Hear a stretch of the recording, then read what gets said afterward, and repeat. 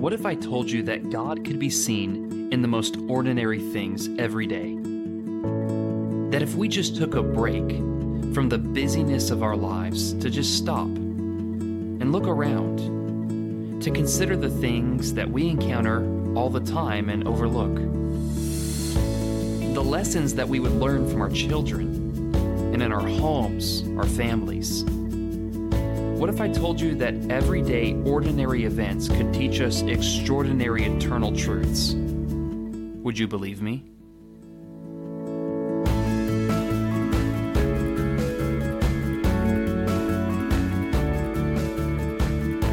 Welcome to the Set Your Mind Above podcast, where everyday, ordinary events teach us extraordinary eternal truths.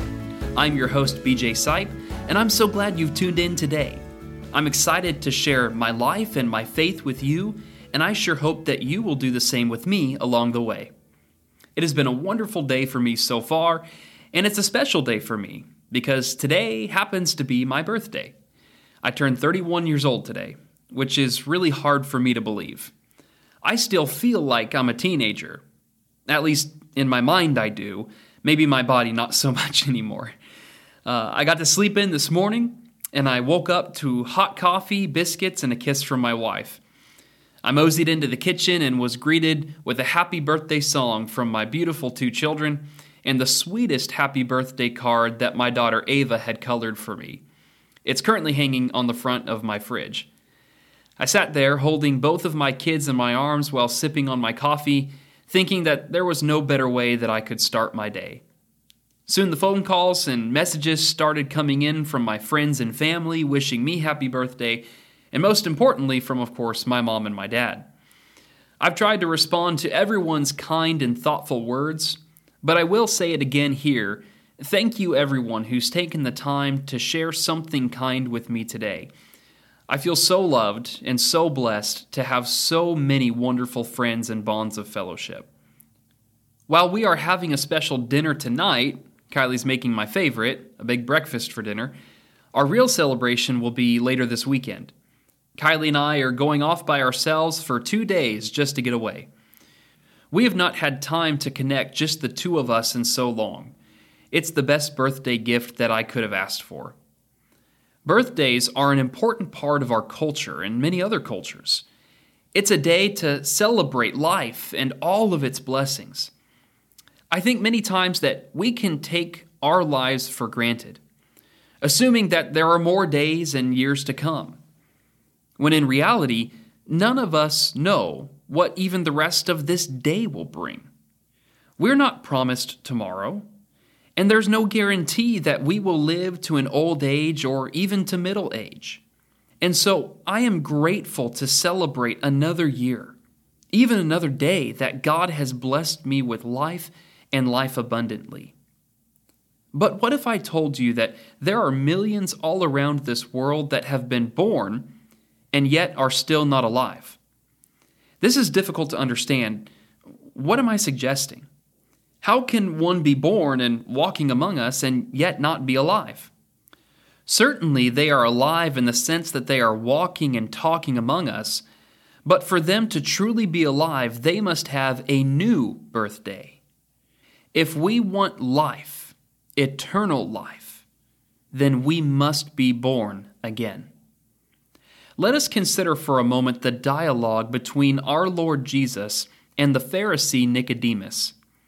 Nicodemus was both a leader of the Jewish people and a disciple in secret, much like that of Joseph of Arimathea to come. He comes to Jesus secretly at night, and the following is recorded for us in John's Gospel in the 3rd chapter. Now, this is a lengthy excerpt from Scripture, but I believe it will be most beneficial for us to read it in its entirety. John chapter 3, beginning in verse 1. Now there was a man of the Pharisees named Nicodemus, a ruler of the Jews. This man came to Jesus by night and said to him, "Rabbi, we know that you are a teacher come from God, for no one can do these signs that you do unless God is with him." Jesus answered him, "Truly, truly, I say to you, unless one is born again, he cannot see the kingdom of God. Nicodemus said to him, "How can a man be born when he is old? Can he enter a second time into his mother's womb and be born?" Jesus answered, "Truly, truly, I say to you, unless one is born of water and the Spirit, he cannot enter the kingdom of God. That which is born of flesh is flesh, and that which is born of spirit is spirit. Do not marvel that I said to you, you must be born again. The wind blows where it wishes, and you hear its sound, but you do not know where it comes from or where it goes. So it is with everyone who is born of the Spirit." Nicodemus said to him, "How can these things be?" Jesus answered him, "Are you the teacher of Israel, and yet you do not understand these things?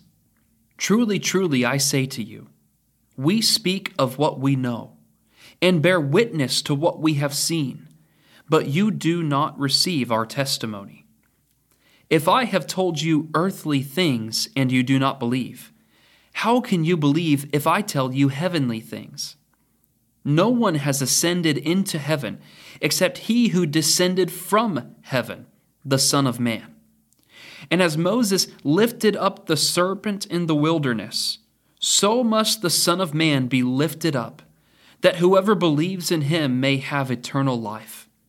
For God so loved the world, that he gave his only Son, that whoever believes in him should not perish, but have eternal life. For God did not send his Son into the world to condemn the world, but in order that the world might be saved through him. Whoever believes in him is not condemned, but whoever does not believe is condemned already, because he has not believed in the name of the only Son of God. And this is the judgment. The light has come into the world, and the people loved the darkness rather than the light because their works were evil. For everyone who does wicked things hates the light and does not come to the light, lest his works should be exposed. But whoever does what is true comes to the light, so that it may be clearly seen that his works have been carried out in God. Being born into this world makes us alive in the flesh.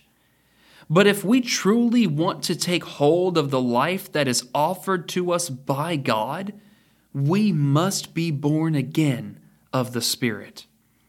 Through obedience to the gospel of Christ, there is a great transformation that takes place.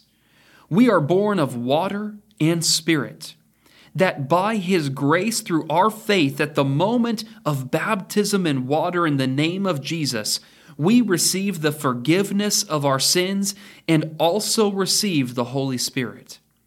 Where once we were darkness, spiritually dead because of our sins, when we are born again, we are made alive together with him. Where once we stood condemned and were without hope, now there is no condemnation for those who are in Christ Jesus. Our hope is no longer in this life, but in the life that is to come. How wonderful are the words spoken by Jesus, that God showed his love for us by sending his Son, that whoever believes in him would not die, but would have eternal life. And yet, this is not the only transformation Jesus speaks of to Nicodemus as a result of new birth. Those who are born again no longer walk in darkness, but walk in the light. No longer are we to be enslaved by our sin, no longer giving ourselves over to our carnal lusts and desires. Genuine faith results in a genuine change of life. As the Apostle Paul would write in Romans chapter 6 and in verse 5, "We were buried therefore with him by baptism into death, in order that, just as Christ was raised from the dead by the glory of the Father, we too might walk in newness of life." If anyone is in Christ, he is a new creation.